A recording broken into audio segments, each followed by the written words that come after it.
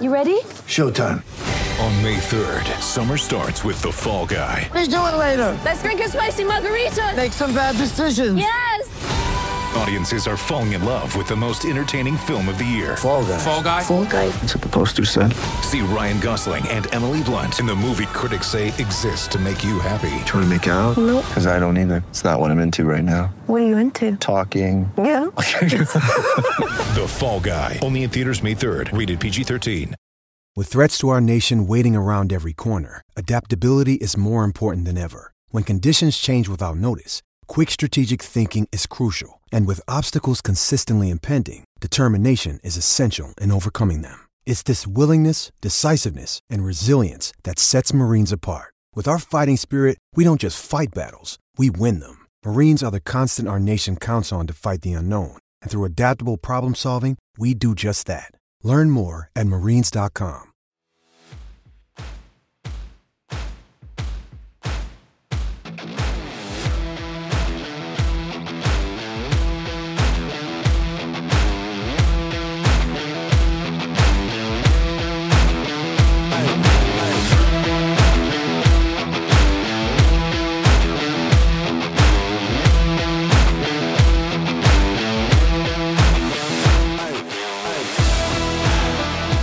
What's up, Kraken fans? Welcome to Season 2, Episode 5 of Keeping Up with the Krakens, brought to you by the Hockey Podcast Network. This is your co-host of the pod, Tyler Bell, coming from the beautiful Banff, Alberta, and just like always, joined by fellow co-host of the pod, Alec Durham. How are you doing today, my brother? Not too bad, dog. How are you doing? Oh, not too bad. Just trying to stay warm, pretty much just spent today all inside because the last few days out here, it's temperatures dropped pretty gnarly, man. It is freaking cold out here in Banff right now. Yeah, I mean, I saw your snap about minus 18 and I laughed because I was like, fuck, I worked in a t-shirt all weekend. I think we had 24 degrees on Friday. That's bullshit. Yeah, we're at like minus 15 right now, and it's like 450. So it's a bit chilly. It's a bit chilly right now. It was minus 26 this morning at like 7 a.m. So it's a big quick turnaround, and winter's here, baby, and I'm ready to start hitting the slopes here. So pumped for that. Gonna get out, slap some powder. How about you? Are you gonna try to make it out west for another rip this winter if possible, if it works out? I kind of doubt it will work out with work, so I'm gonna be doing my ripping around locally. Nice. What are you thinking? What hills? You gonna try to get up to Blue Mountain? I don't know. That's like 2 hours away. I think if there's 3 within 45 minutes. Yeah, but nothing like Blue though. All the other ones are just small little hills. Nothing even compares. Yeah, I guess after you've been to Banff, they're all small hills. Yeah, very true. Anyways, moving along here, Durham. How about the Seattle Kraken this week, man? This past week, they just played 3 games, all on the road, all big victories. What a team right now. Yeah, I didn't even see that one coming. I mean, saw the first 2 wins coming. I was hoping the Pens would pull one out of their ass, but fuck me, what a tire fire that is right now. Yeah, no kidding. But back to the Kraken here. They started things off with a huge 5-4 win in Calgary last week. It was a week from today. And we seen Joey Daccord getting the start in net. And what a performance he put up in this game. Yeah, I thought he played great. I mean, 36 out of 40 saves. Like, that's what you're asking for, the guy getting his first dub, right? Yeah, no kidding. His first dub in a Seattle Kraken jersey and just his second career NHL win as well, right? Yeah, which is great for a young guy. Yeah, and I mean, I love to see it, Joey. I mean, he's such a character. He's such a good guy. And, obviously we don't want to see long-term injuries happening with Grubauer being out and put on week to week. And that's why Joey Daccord got the call up. And, it was just fantastic performance from him. And not only him, but the whole team. And what a comeback victory it was. Yeah, pretty big comeback. Little spoiler alert, pay attention to the comeback for later on, but they've only done something like that twice. Yeah, what was the other time that they did that? Yeah, the only other time that Seattle has come back from down 2 goals in the third period and won in regulation, they've done it twice. They've done it this Calgary game, and they did it on March 19th, 2022 against Detroit. Yeah, that's pretty crazy how it's only the second time. But I mean, multi-goal comeback wins in the third period, they're pretty rare in the NHL. Yeah, you don't see them too often. No, not at all. And, this game against Calgary, I was trying to make it out for it, but again, couldn't get work off. That would have been really cool to, take a trip down to Calgary to watch this one. But what a clinic they put on. And it started off by Carson Soucy walking in the first period, just about 5 minutes into the game there, and absolutely roofs one on Dan Vladar, who was in net for Calgary. Yeah, I thought that was nice patience from Burakovsky to find Soucy there off the rush too. Just holds up a bit and finds the trailing guy. Yeah, no, it was perfect. And that was Carson Soucy's first goal of the season. And if you remember back to last year, he led all defensemen on this team in goals. So it was about time before the Seuss got loose in this season. Dr. Seuss, baby. He's coming back. Dr. Seuss. And then another defenseman getting on the board, but this time it was Calgary, and they would tie things up in the second period. And that would be Nikita Zadorov just taking a feed, little cross ice, and it looked like Joey Daccord had no chance on that one. Yeah, that's one you certainly can't fault him on. No, I think the defense coverage has to be on top of that. But yeah, that was a tough one to give up there. And it allowed Calgary to get right back into the game. And not just back into the game, but then Kadri would get a chance and off of a little rush play there and just have a nice one where he tucks it on the far side to take the lead. Yeah, and you see it on the replay. He drove the net pretty hard. Looked like he got a little piece of Joey Daccord. They would review that one. Ultimately, it would count, and they would hold on to that 2-1 lead, but not for long. No, Morgan Geekie's going to get his third of the year, and he's going to tie things up just about 5 minutes later. How about that goal, too? Jamie Alexiak and Geekie on the rush there, going down 2-on-1. Alexiak, the big guy, the big defenseman on the rush like that, feeding Geekie for his already third goal of the season. Yeah, Alexiak's really been jumping into the offense this year. I think a little bit better. Like, he definitely did it a lot last year, but I think he's doing it more efficiently now, and you're seeing that. Yeah, I totally agree. Like, they're starting to pick their spots at the appropriate times versus last year. You just seen the worst pinches from some of the D, and they always looked unsure of themselves. And that's why the Kraken gave up so many odd man rushes last year. You're just not seeing the same things this year. You're seeing a lot of those mistakes actually getting cleaned up, which is really good for this hockey team. Yeah, we're seeing a much smarter Kraken squad. Much smarter. And, it was a bit of a interesting third period. I had just gotten done work, got home just in time for this third, and Calgary would kick things off with back-to-back goals in the first 2 minutes of the third period. And at that point, I think everybody was thinking, this one's about to slip away from the Kraken, but it just wasn't the case. Man, I know I was definitely one of those people thinking, shit, here we go again. What's the fucking meme? Which GTA is that from?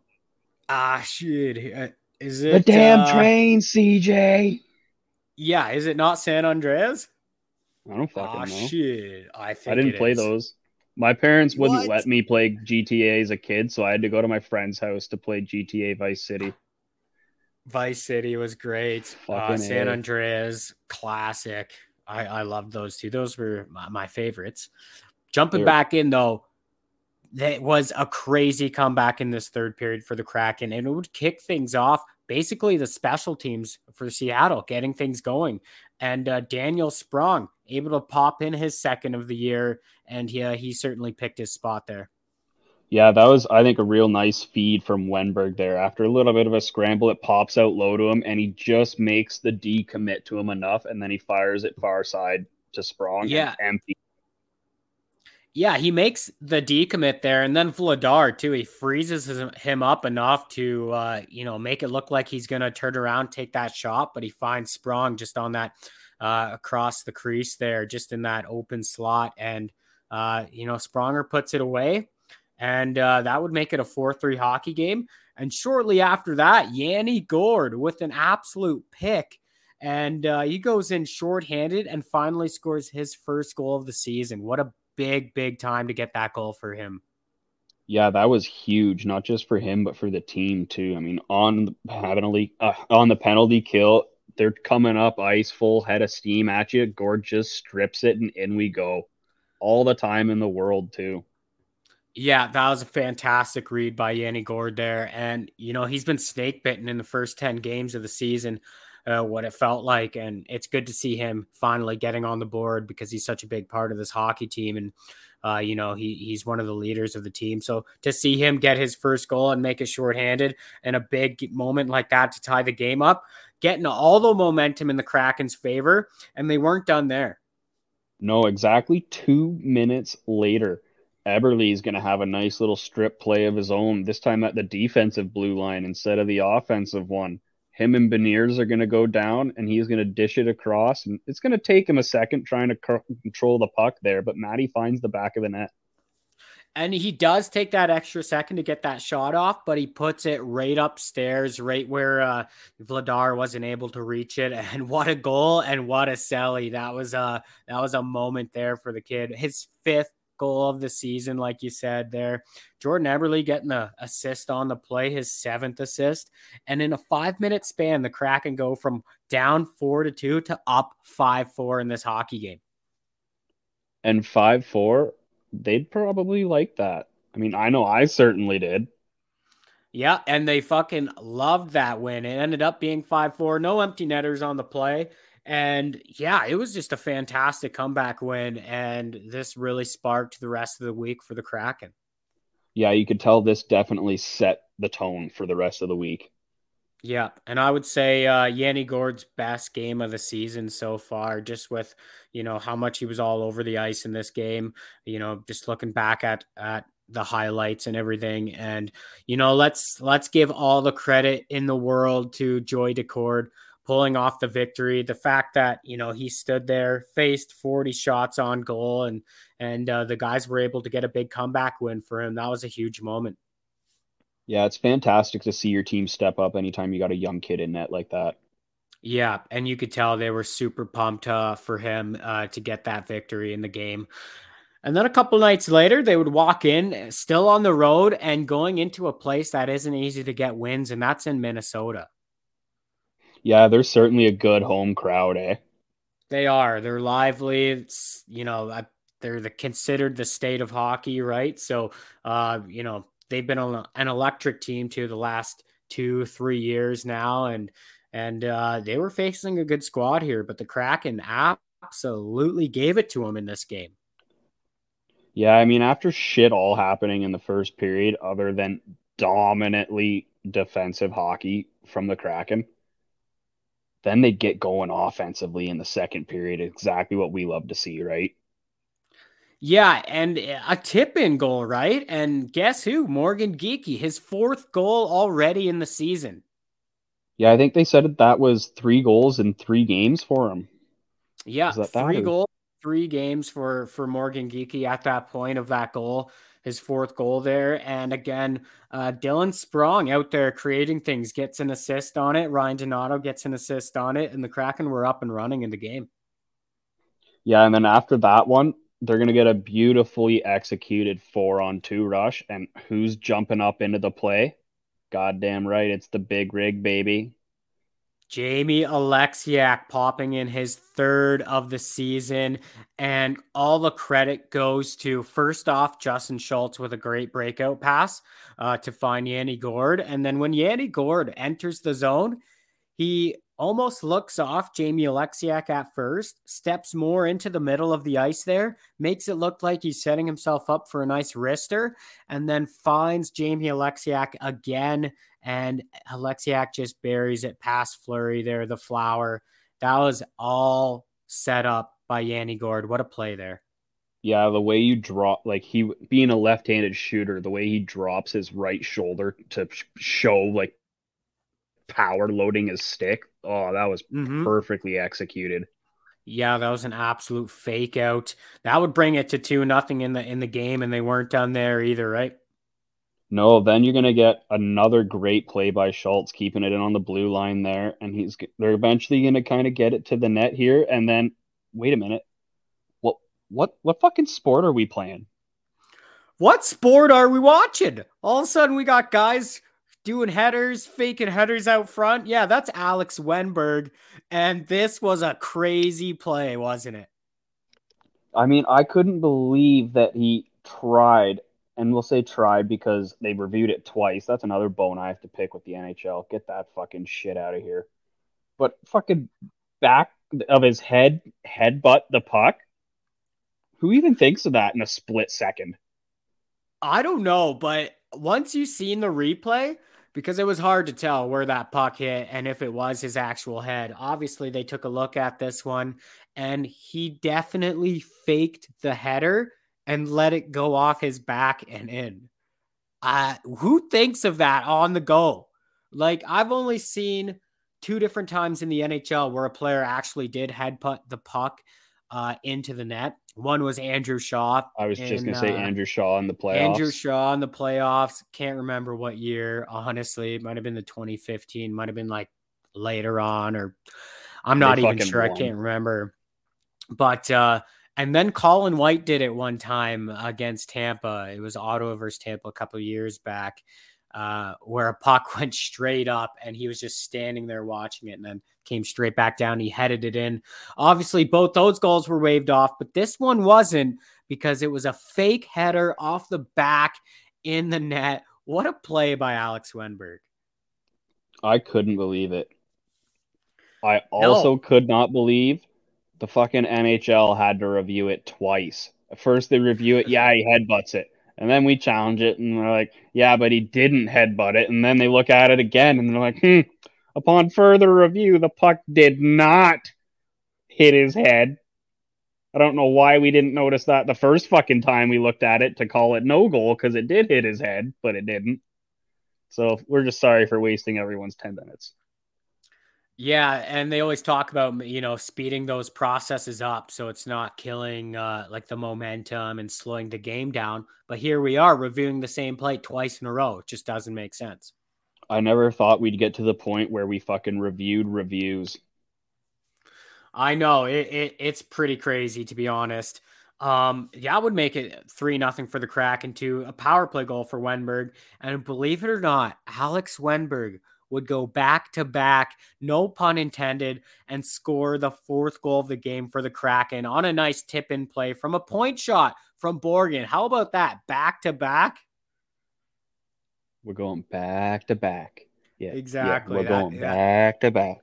I think the funniest thing is I ended up tweeting about it, and I was like, imagine if Wenberg goes back-to-back as just a horrible dad joke. And there you have it. He scores goals 2 and 3, just like that, of the season for Wenberg, and not a guy who puts a lot of pucks in the net. So it was pretty amazing to see that happen. And not only that, Jonesy back in net for this one with the 22 save shutout, and the Kraken take this game 4-0 on the road against the Minnesota Wild. What a performance. Yeah, it was great to see. And you know what else was great to see too? Shane Wright got double digits of ice time. Yeah, he was back in this game, and it was good to see him, especially after a win like that. Usually the coach isn't going to be changing up the lineups too much, but, we've seen, I believe it was Kuhlman who wasn't in the game, and Wright would get back into it. And like you said, 13 minutes for him, 13:45, that's a big career high already for the guy. Well, McCann's hurt too. He didn't play that game or Pittsburgh, I don't think. I'm just double checking that. Yeah, he didn't play Minnesota either. Yeah, so I think that's where he's getting a little bit of his ice time, is he getting some of McCann's time.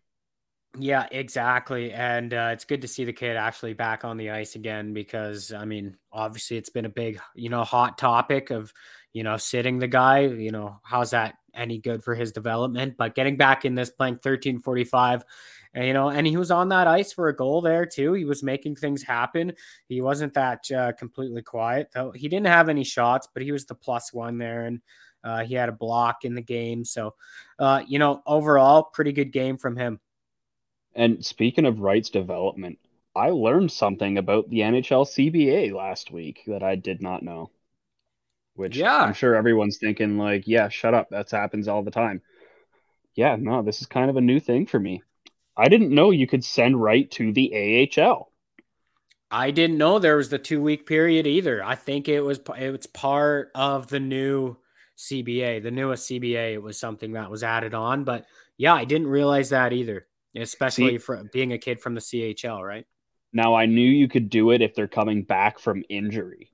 I knew you could do that for the conditioning stint, regardless of where they were drafted from. But what I didn't know was just if Wright is scratched for 5 games in a row, then they could use it as a conditioning stint and send him down. You can only do it once for the year, but still, that might be worth something. No, I know, right? And it's interesting they brought that up. That it's obviously Elliot Friedman talking about it, how it's a big possibility that we'll see that happen. And I wouldn't be mad about it. That's for sure. I mean, it's probably going to help just gain some more confidence, play some first line minutes down there. That would be really good for Wright. And then again, being able to send him back for the World Juniors as well, which is probably something that I would imagine is going to happen, right? Yeah, I mean, Craig Button did his Team Canada preview or whatever today, and he has Wright on the team.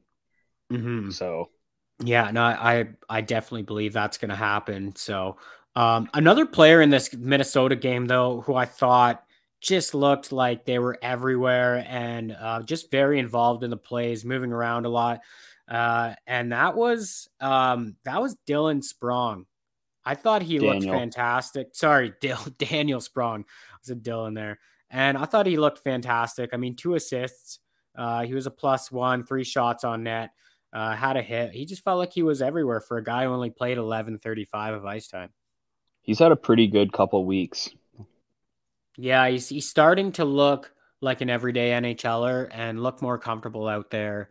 Not just a guy who's trying to get ready for the next shot all the time. He's making plays happen, right? He's got the 2 assists in the game. He's being more involved. He had a hit. That's not part of his game style, but it looks like he's starting to adapt to different styles, the ones that would keep him, playing more NHL games and make him an everyday NHLer. Well, I can't believe it took his 4th team for that to click in. Fuck, I have to touch someone in an NHL game to stay here. Yeah. Crazy. Crazy for sure. But another solid game for the Kraken, 4-0 shutout, huge games for Jonesy. And that would lead them right into the final game of the week. And that was against your Pittsburgh Penguins, Durham. So funny story. I was watching the game and I ain't gonna lie to you, I was fucking cheering for Pittsburgh. But then, so I'm watching the first period, and I'm like, all right, yeah, decent game so far, both ways.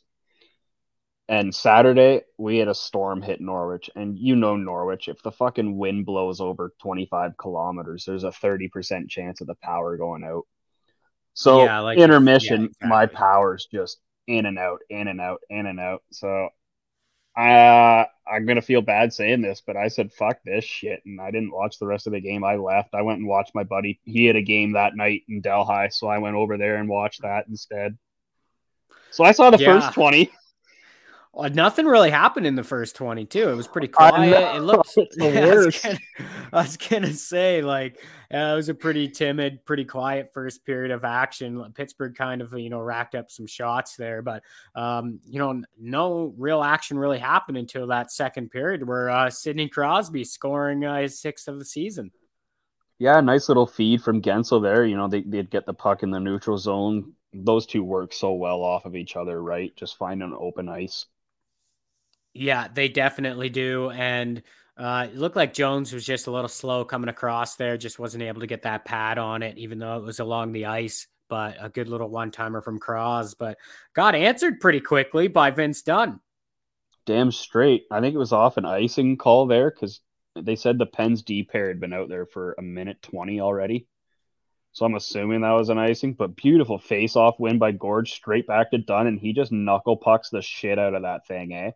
Yeah, it definitely looked like it was taking a few hops on the way, and that's a tough one to stop any day, right? Yanni Gord getting the assist, obviously winning the face-off there and making that play happen. So credit to him on that one as well. Well, I've seen D2. No one can stop Russ Tyler when he shoots that thing. Not a chance. Knuckle puck? No way. No, it's going in every time. Yeah. And then Yanni Gord would give the Kraken the lead in this game. And at one point, though, Brian Rust had a waved off goal as well, right? And that was in the second period? No, I think it was before the 1-0 goal. Okay, so it was even way before that. Yeah, I couldn't remember exactly when. Watching it, I thought it was just a picked snipe. But no, did not go in. Off the bars, stays out. Yeah, but yeah, back to it though. Yanni Gord is second of the season, so he's having himself a pretty hot week, and Tanev and Geeky getting the assists on that one. That was a pretty play. Yeah, it's nice to see this team getting the bounces going their way this year. Instead of, it felt like last year, if there was a puck bounce, it went against the Kraken. Dude, it was crazy. It was like, yeah, everything was against them last season, and they weren't the best team either. But, they would get that goal, take the lead in the game, and then Gensel with his 6th of the year after, recently coming back from injury, tying the game up just halfway through the third period. Yeah, being Matty Beniers, the birthday boy there Saturday, I was going to text the boys and be like, put fucking everything on Beniers to score a goal tonight. Unfortunately, it went in his own net when he tipped that pass. They were trying to hit Rust in the crease there, and Beniers made a almost good defensive play, just had the wrong angle on his stick there, unfortunately. Yeah, he tried to get the stick on it and ended up tipping it past Jones. So a bit of an unlucky one there, but that's okay. The game wasn't over because just with about 3.5 minutes left in the game, late, Yanni Gord right behind the net. You got him, Geeky, battling for puck right behind the net of Pittsburgh there. And he's able to find Brandon Tanev all alone out front, and he receives that puck and takes that split second to make sure he pops it upstairs to give the Kraken the lead late in the game. Yeah, that was just a perfectly executed down low cycle. Throw it down to the other side. I think it was Gord threw it down, and then Geeky picked it up and then chipped it back down to Gord, who'd followed his, filled the lanes, the old 3-lane drill we all had as kids growing up. Filled the lane where he passed the puck, and then, like you said, just found Tanev, and what a shot that was, too. Oh, that was an absolute beauty of a shot, just to pick it in close like that, top shelf. That's not easy to do, especially when you have limited time like he did. And not only that, the game winner too, because the Kraken would hold on for a 3-2 victory in this game in Pittsburgh and sweep the road trip. Absolutely phenomenal stuff from the Kraken. Man, that was just fantastic shit to see. A stat that I saw going into the game too, for like, let's just talk about Marty Jones here for a second. Yeah. Jones' last 5 games played against Pittsburgh going into Saturday night, he was 5-0 with a 0.8 goals against average and a .983 save percentage. And I'm pretty sure Pittsburgh only led for 2.5 minutes in those 5 games. Holy shit. You did some digging to get that stat. That is phenomenal. I saw a tweet. Someone else did all the work. I was going to say, holy. And that had to have been, I'm assuming, obviously this game with Seattle here, he had to done that with at least 3 teams, I would think. Yeah, he'd have the one with Seattle from last week. And then I think one was with Philadelphia when he was with the fucking still Flyers. There. Yeah. And after then that, I don't know. And then potentially San Jose as well, I'm assuming. Yeah, back in 2016. That is crazy. That is wild because to have 5 games against Pittsburgh, and we're talking about, Pittsburgh, this all would have happened the last 5 to 6 years for sure, right? So to be able to have that kind of stat line against a team like Pittsburgh, that's crazy. That's 983 save percentage. right? Wild, bro. Wild. Through 5 fucking games. Hmm. Yeah, you don't see that too often. But, Hell no. you know, one big part of their success on this road trip is the fact that the penalty kill was absolutely lights out. They didn't give up a power play goal in all 3 of those games, Durham. That's fucking phenomenal. Yeah, so no power play goals against. And this was a team who was ranked 32nd in the league going into this week. Now push themselves to, I think, 23rd overall or 24th overall in the NHL right now. I got that stat before last night's game, though. So I don't know if it's moved around, but the fact that you jumped that many spots, around 8 spots, just within 3 weeks of not giving up a power play goal, that's pretty impressive stuff. Yeah, that's great because they're getting power play goals too. So anytime your special teams are working in tandem like that, as we saw, you're gonna get the wins most likely. Yeah, exactly. It's been pretty phenomenal. I mean, they were 4 for 4 in Calgary, they were 2 for 2 in Minnesota, and then 3 for 3 against Pittsburgh. So that's another big reason why this team was so successful on this road trip. And because of that, look where they are in the standings now. Right Unbelievable, right? Right Up behind there. Vegas. Yep, they're right behind Vegas now, sitting in second place in the Pacific Division now with 16 points. 7-4-2 record, a +5 goal differential. This is just a different team, Durham. And without, let's be honest, without their top 2 goalies. Yeah, without their top 2, presumably their top 2 goalies, they're getting it done without them. They're getting it done without Sorry, you know what it reminds me of? What?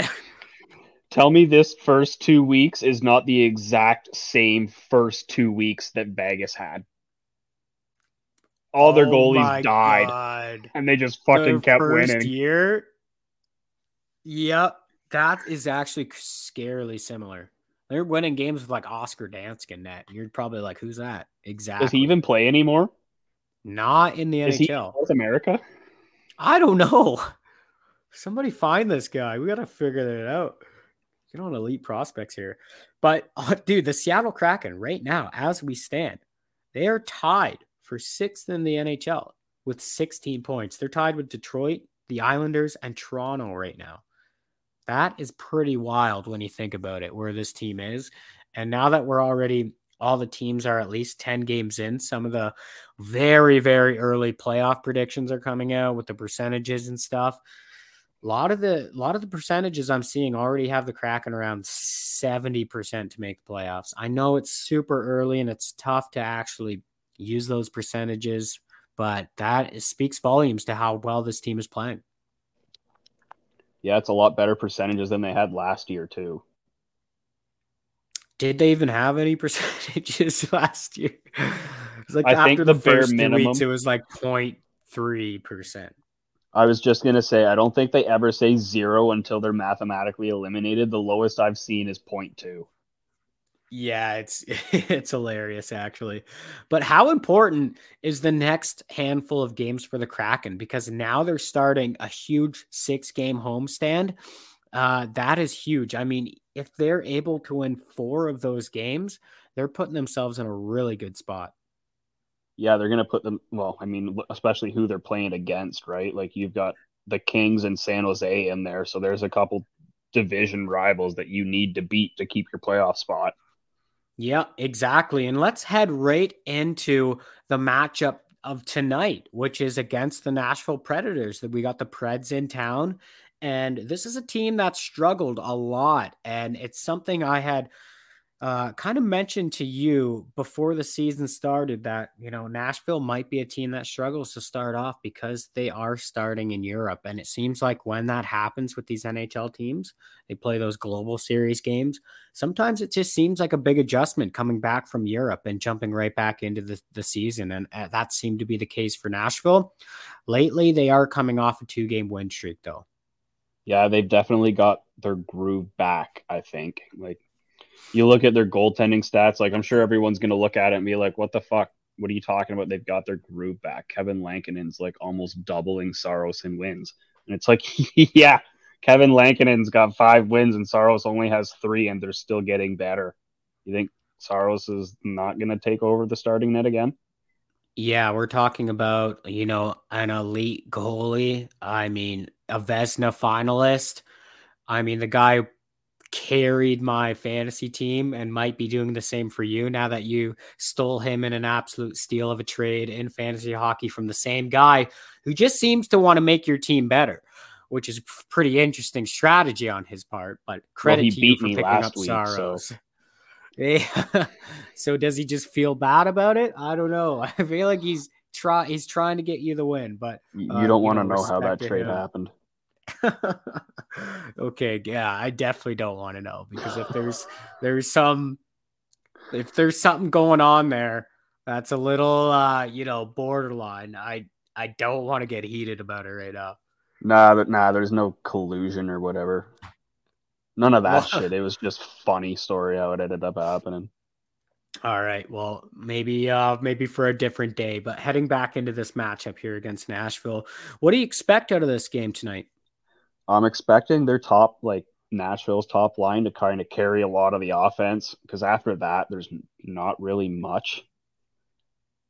And then Yossi's going to bring pretty much everything from the back end. And honestly, I'm just expecting Seattle to keep their groove going. Don't fuck with what ain't broken.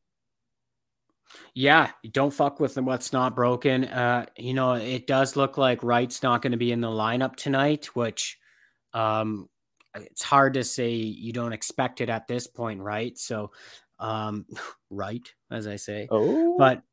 But yeah, it's going to be another good battle here. Nashville, obviously, they're starting to find their stride, but we got Seattle riding a 4-game win streak, and this is a franchise record for them. So they're going for the big 5-game win streak tonight, the drive for 5. So I'm excited to see what kind of energy they bring. They're playing with some real high confidence right now. So if they could find a way to get out to an early lead, I really like their chances in this game. Yeah, I think they could definitely lock it down against Nashville, since they don't, in my opinion, have a whole lot of offensive prowess. No, and I think the story in this one is going to be the special teams.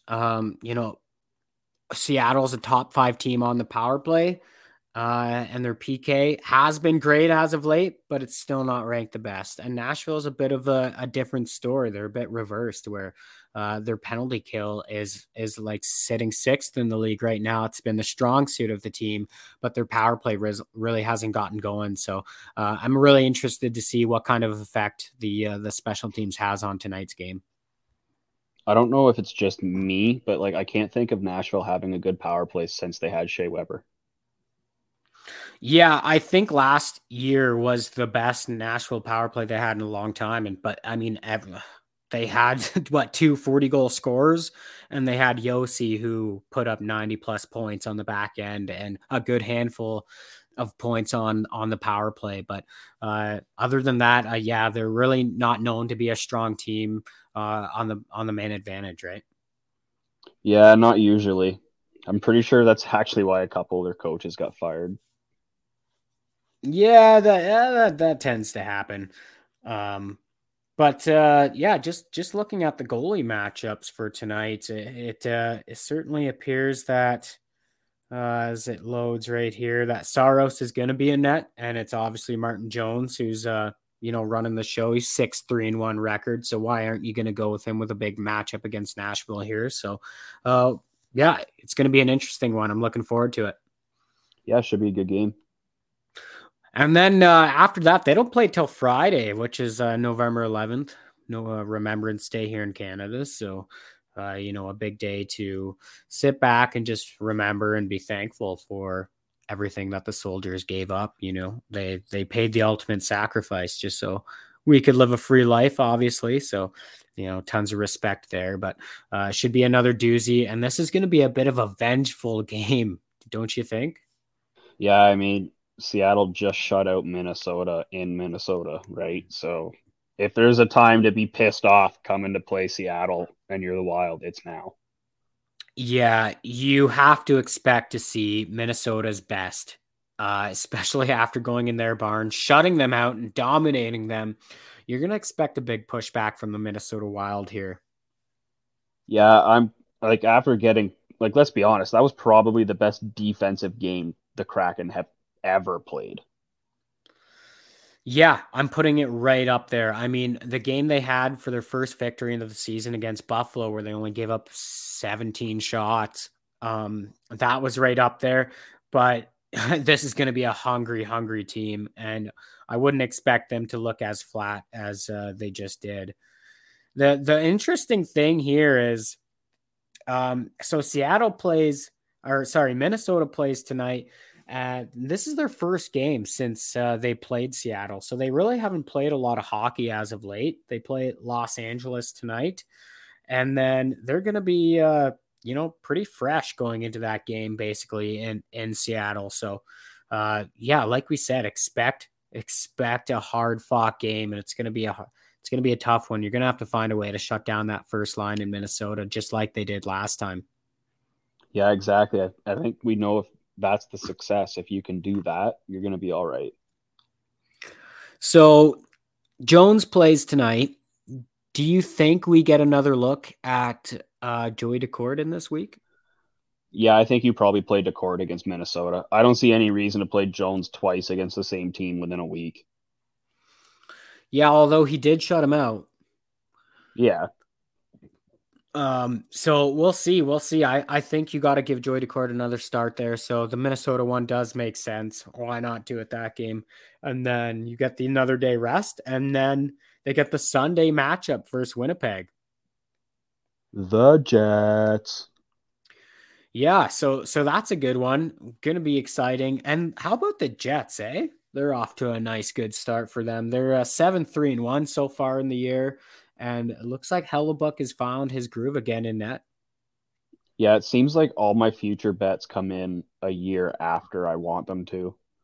Like, I think last year I put $5 on the Flyers to win the cup just because they had stupid odds. And I'm like, fuck, they got a decent goalie. I think they brought in Ryan Ellis. But then he ended up getting hurt and not playing. But I also bet on Winnipeg to win the conference. Win their division, not the conference. And this year, they're off to a hot start. And last year, they were not. They were hot garbage last year. They just couldn't figure it out, especially with the additions on the back end and everything. But, they got the new coach this year, and things seem to be working out so far for them. And a couple guys who have kind of, seem like they've revitalized their careers a little bit. And one of those players being Josh Morrissey on the back end. He's off to a really good start. A point per game player through 11 games. Yeah, who would have seen that coming, eh? Like, I would have guessed at his best, you're looking at 45, 50 points for Morrissey just because he's such a fucking animal defensively. The guy's a menace. He is for a smaller defenseman of, his stature. Then, you really get to see a guy like him compete for his size. Like he's a bit of a menace back there, and he's got a bit of a nasty side to him. So I've always liked Josh Morrissey, but he had a very strong start to his NHL career in his early years, and then he seemed to be faded away a little bit, especially after he signed his big deal. But lately he's come back to form. Yeah, I don't know if it's entirely fair to really criticize him the last couple of years because like everyone I'm sure wants to point at, he signed his big money and then didn't do as well. It's like, yeah, but did you see what else happened when he signed his big money? They lost everybody. They lost a lot of size, a lot of grit. They lost Byfuglien, Trouba, and Myers. Yeah. In the same season. I think it's fair to say they, in a sense, lost their identity because of that. Yeah. But they're starting to kind of build a new identity here. And, the guy who's really leading things up front for them right now seems to be Luc Pierre Dubois. He's off to a really good start this year again. And he doesn't even want to be there. Apparently not. Yeah. It's kind of a interesting situation. So definitely no easy opponents or easy games going into this week. There never really is in the NHL, but these are all teams that are going to be pushing, starting to look better. playing better hockey as of late. So pretty tough week. I know we guessed 2-1 for the Kraken last week. They ended up going 3-0. What do you got this week, Durham? Status quo, baby. I'm going 2-1 again. Status quo. This team's hot right now. They're pushing for their 5th win in a row and hopefully extending that even longer than that. So I like it. Let's go 2-1 this week as well. I dig it.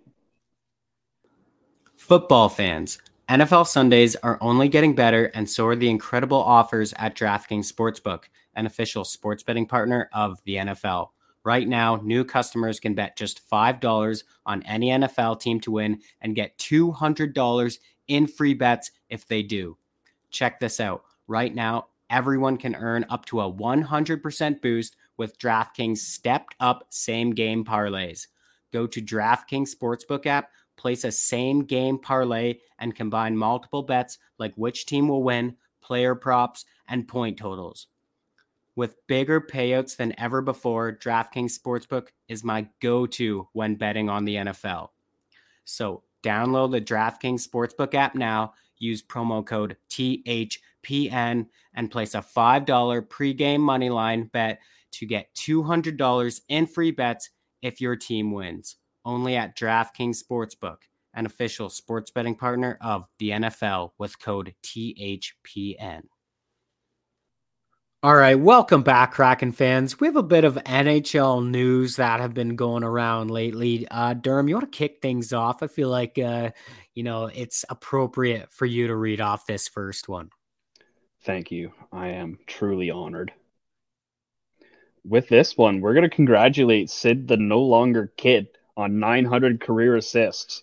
20th player to ever hit that mark. He's the only active skater with 900 apples. And only 5 people did it with less games played. Impressive, bro. This is, it's truly special that we're getting to see, Sid, the No Longer Kid, just, his whole NHL career. And we pretty much got to watch that. So the fact that he's at 900 assists right now, that speaks. That's just tremendous. It's amazing. It feels like that happened so fast. I don't know. Like to think 900 assists already for him. That's wild.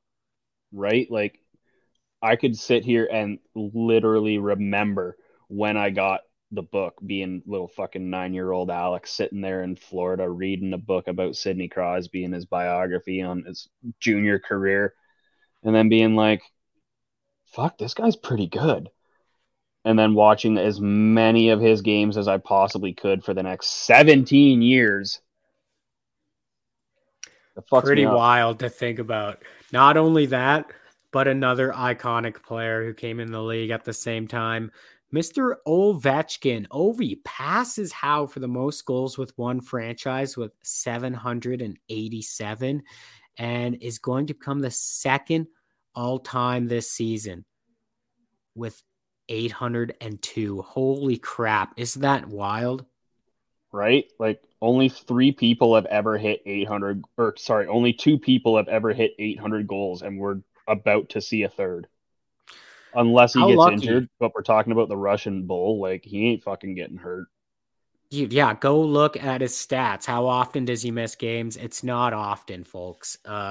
He's missed more games due to lockouts and COVID than he has his own injuries. So that speaks volumes. And dude, we're just so lucky to be able to watch these two studs, these two iconic players from start all the way to finish, hopefully to finish, I don't want to jinx anything here, but just special to get to watch these guys do their thing and have such an important impact on the game of hockey. And not just that too, but like you said, these guys both came in at the exact same time due to a lockout, but they both were so much fucking better than everybody else in the league at different things. So and Ovi would run people through walls and fucking blow the puck through the net, and then you got Sid setting guys up and dancing up ice when he was a young lad, just sprinting through the fucking D there. Yeah, they were both electrifying players, like the two most electrifying players in the game of hockey, respectively, but for different reasons, right? Exactly. And I think I think that's like one of the most incredible things is, like you say, the most electrifying people in the sport the last 15, 20 years. And Yeah, they don't even excel at the same skill. yeah, and like obviously there's been players who have came into the league and had huge impacts, and yeah, obviously since McDavid's been in the league, you'd say, obviously he's been the best player, all of this, but the fact that these two players have been going strong for, like you said, what, 17 years now, like 16 years in the NHL, whatever it is, it's pretty fascinating that they really haven't taken a major step back through all these seasons, and they've been so consistent, and they've both stuck with the same teams during all of it, which is even more wild, in the same division. Right? And they've just been dominant since day one. Like both of them came in as rookies, and Ovi was a 50 goal scorer and a 100-point getter, and Crosby was a 100-point getter. And you fast forward 17 years, and we're like, yeah, Ovi's gonna score 50, and Sid's gonna be a point a game. Yeah, like what? What do you mean? There's been no drop off. Yeah, I know. Who would have thought, right? And it just goes to show when you read out these stat lines, like, holy crap, how good have these guys been and how consistent.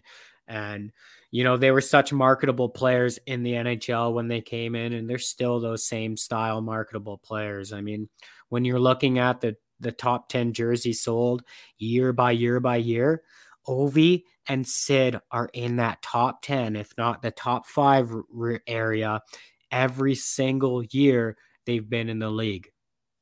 Exactly. Like, if I ever have kids, the first jersey I buy them is entirely going to depend on whether they're left or right-handed. I love that.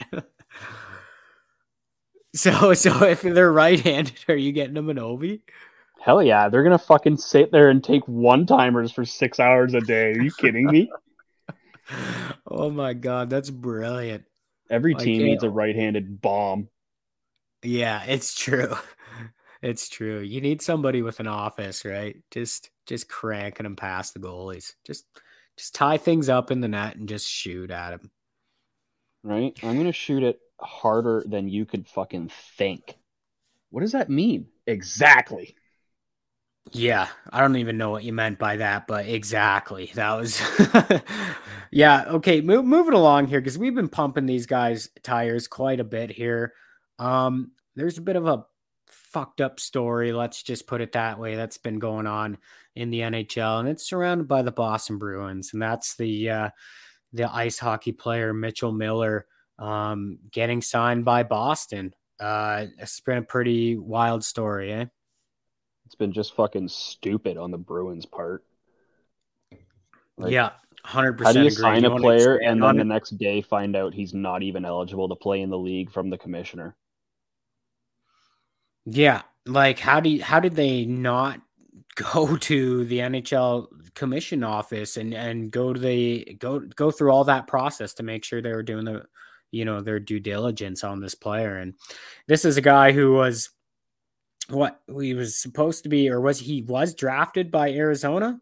He was drafted in the 3rd round by Arizona, and then when they did more digging into like what he did and what he went to court for and was convicted and the abuse that he tormented that kid with for years, they rescinded the pick, which is, as far as I'm aware, the first time in my lifetime I've seen that happen in the NHL. 100. Yeah, as far as I know too, I've never heard of that happening either. Yeah, they literally revoked the pick, his draft status, because this guy was, doing extreme bullying on his classmate. And like, it wasn't just like, it was a disabled classmate too. Like, and apparently this went on for a long time. So yeah, it wasn't just a one and done event. And not only that, but some of the stuff you heard coming out about it, when it was like brought up about the apology and how he apologized and how it only happened like a week before Boston signed him and all this crap. And it's like, fuck you, pal. Like, you're a piece of shit. Like, right? Like, he didn't. I don't care if you did it at apologize. 14, but like, you didn't apologize sincerely. This isn't something you really made an effort to go out of your way with. Yeah, this kid can, you know, I don't want to sit here and trash him because at the end of the day, he made some poor choices when he was around 13, 14, 15 years old. And, you know, that's going to happen with teenagers. But I mean, yeah, but he didn't make a poor choice that normal kids do. He did a pretty fucked up thing. Yeah, 100%. And then 100%. after that, it's not like that was the only poor choice when he was 13 or 14. So then after he had his pick rescinded, he still didn't apologize or go into community service or bother doing all these things. So there's chance too that you lost. You could argue your second chance would have been after you were convicted, ordered to write a court or had a court order apology to be written. And in the apology, you wrote, "Sorry for the inconvenience I caused your family." Like, what the fuck is that? Yeah. In order to stay away from the kid, and you claim that your walking route to and from school goes by his front door. Like, if the court tells me to stay the fuck away from someone, I'm not walking by his front porch 10 times a week. Yeah. Yeah, no, that's a really good point too. Either way, at least this kid's not getting a chance, and they obviously parted ways with the prospect. So that's, you know, that's a good thing, and I'm glad. But what a fucking mess, what a disaster that was. Like, for a team like Boston, who's just sitting in first in the league, like, way to drop just a toxic nuke bomb into that dressing room there. And not only that, like, you have the players having to answer about it in the media. And I seen a clip of Nick Foligno talking about it, and, you know, thank God he was just like, that's not what we stand for here. Like, this isn't, like, basically saying, like, what the fuck were they thinking? Like, just brutal, eh? Well, I read that, like, obviously they asked the players their thoughts about the signing before. That's been documented. One of the players, when they were told they were going to sign Mitchell Miller, said, "Why? Why would you do that?" And then apparently Patrice Bergeron had told Don Sweeney, "I'm not comfortable with this, and he should not be a part of our dressing room." And then they signed him. Yeah, that's bonkers. And what they said in their release was, based on new information, we believe it is the best decision at this time to resign the opportunity for Mitchell Miller to represent the Boston Bruins. So it sounds like they really did have all the information, but they probably didn't expect this much backlash. Yeah, that's like what they said there is just complete crock of shit. They either didn't want to know or they knew and didn't care, because they didn't even reach out to the victim's family. And that's kind of like fucking number one you do.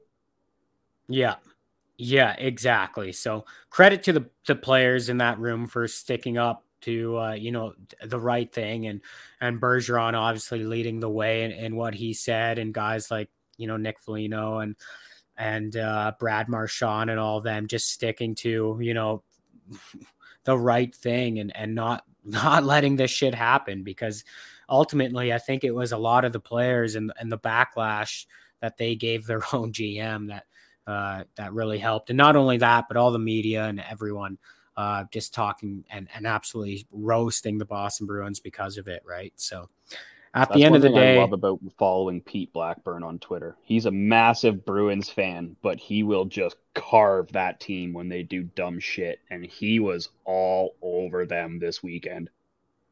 Yeah. So stick taps to Pete Blackburn for that one too. Fucking A. All right, Durham. Player of the week. Who's it going to be? Well, I know everyone's probably thinking, like, how can you not give it to the goalies after the week they had? And that's on me. I was a fucking idiot. I said last week when we picked our player of the week, we gave it to Marty Jones, because I said, come on, it's our third string goalie. realistically, how many chances is he going to get to win Player of the Week? So we gave it to him because he was in a tie with, I think, Schwartz last week, correct? Yep. And then he just told me to go fuck myself and shoved it right up my hoop. He got a shutout last week. Huge win against Pittsburgh, too. Like, how often do we get it shoved up our hoop on this pod? It's kind of like the highlight, to be honest. It kind of is. Yeah, it's embarrassingly happening every single week. So, but this who we week, did give baby, it to. Yeah, take it away, Dur. We went with Yanni Gourde. Big 5 points in 3 games, getting his shit together, got his first goal of the year, short fucking handed too. Making things happen in all 3 of those games. Plus, yeah, like you said, you add in the shorthanded goal to tie that game in Calgary too. That really helped kick off the whole week and, help start that winning streak on the road. So Yanni Gourde back to his old ways of, putting up points and getting on the score sheet a bit more.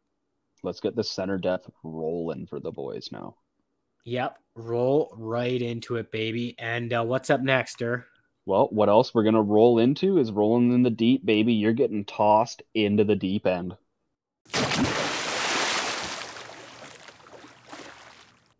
Oh boy, here we go. What do you got for me? I got 3 for you. Here's the first one.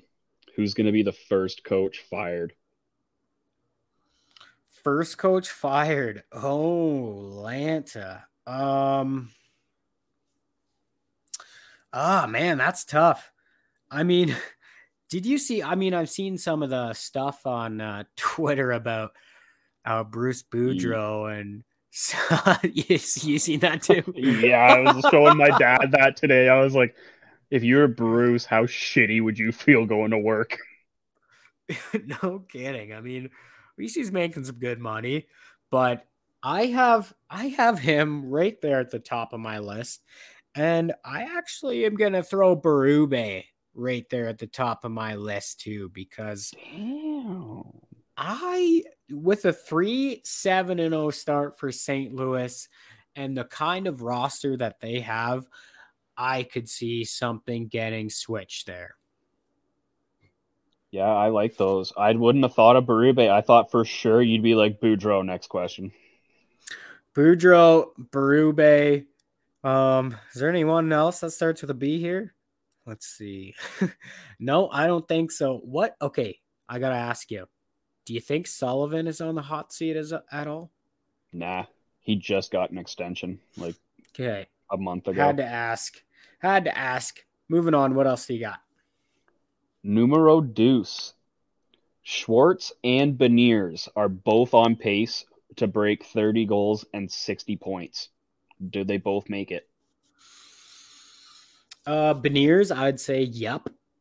Schwartz, off to a great start, looking a lot better than last year. And usually, his career high is kind of hovering just above 60 points or just around that 60 points. He was kind of consistent with that 50-55 point range, I think, in St. Louis there for a number of years. That's a tough one because he's not exactly getting the top line minutes, especially with Burakovsky up there. I think he's going to fall just shy of that. I think there's a lot of scoring depth on this team now. I think Beniers has the best shot at breaking that, but I think Schwartz is going to fall short of it. I think he'll be somewhere in the mid-50s for point range, maybe 25 goals. That's what I have for Schwartzy. So just short for both. Yeah. No, Beniers is gonna, but Schwartz. No, I meant for 30 goals and 60 points yes. for Schwartz. Yeah, exactly. I think he's gonna fall just short for both. I could see that. I'm gonna have to agree with you on both of them. And nice, I like it. Final one here. Will Jones lead the Kraken in wins? Jonesy. Will Jonesy he's fucking lead? Killing it right now. I think he's got 4-win lead on anyone else. Neither of the starting goaltenders for the team have wins this year. Here's the thing. How many games in are we? Just 13. 13 games. Yeah. So 69 left. Nice. This This is a tough one. I still think Grubauer has a lot of hockey left. He's back on the ice today, which is signaling that he could be returning next week. I don't know if they're going to rush things. I wouldn't be surprised if he's still out for another 5 to 7 days. But when he gets back, he's going to be given every opportunity to win that starting position back, I believe. And by the end of it, I think it's going to be close between wins with these two goalies. So I'm going to give a small edge to the German gentleman. I think Grubauer is going to lead this team in wins. But what Jones has done has been super impressive. And I couldn't have been more wrong at the start of the season when I said, don't expect anything from him, because he has been lights out. And again, another moment to let myself bend over and shove it up my hoop there. Hey, it fucking gets all of us. Yeah. I'm pretty sure I said Jones was dog water too. I also said Chris Gibson wouldn't play in the NHL, and then I think he got called up the next fucking day. He didn't play, but he didn't play, but it got close. Oh, we got to have a shove it up our hoop. We got to get a shove it up our hoop count going for the rest of the season. How many times is it going to happen, you know? Maybe at the end of the year, that's our last pod, is just here's the hoop section. Here's the hoop count. Yeah. Oh, the hoop count. That fucking sounds funny. Sounds brutal. I don't even want to picture that in my head. Too late. Well, that pretty much wraps up this episode, Durham. Yeah, I think that's right down to the end of numero 5 there. Yep, that pretty much wraps up numero 5. Holy, spit it out, Ty. Thanks for everybody for tuning in to episode 5 here. Make sure to rate this episode 5 stars if you've enjoyed it, and stay tuned for episode 6 when we talk about this homestand for the Kraken and anything else Seattle Kraken, baby. Let's get the puck out of here, Durham, and cheers, everybody.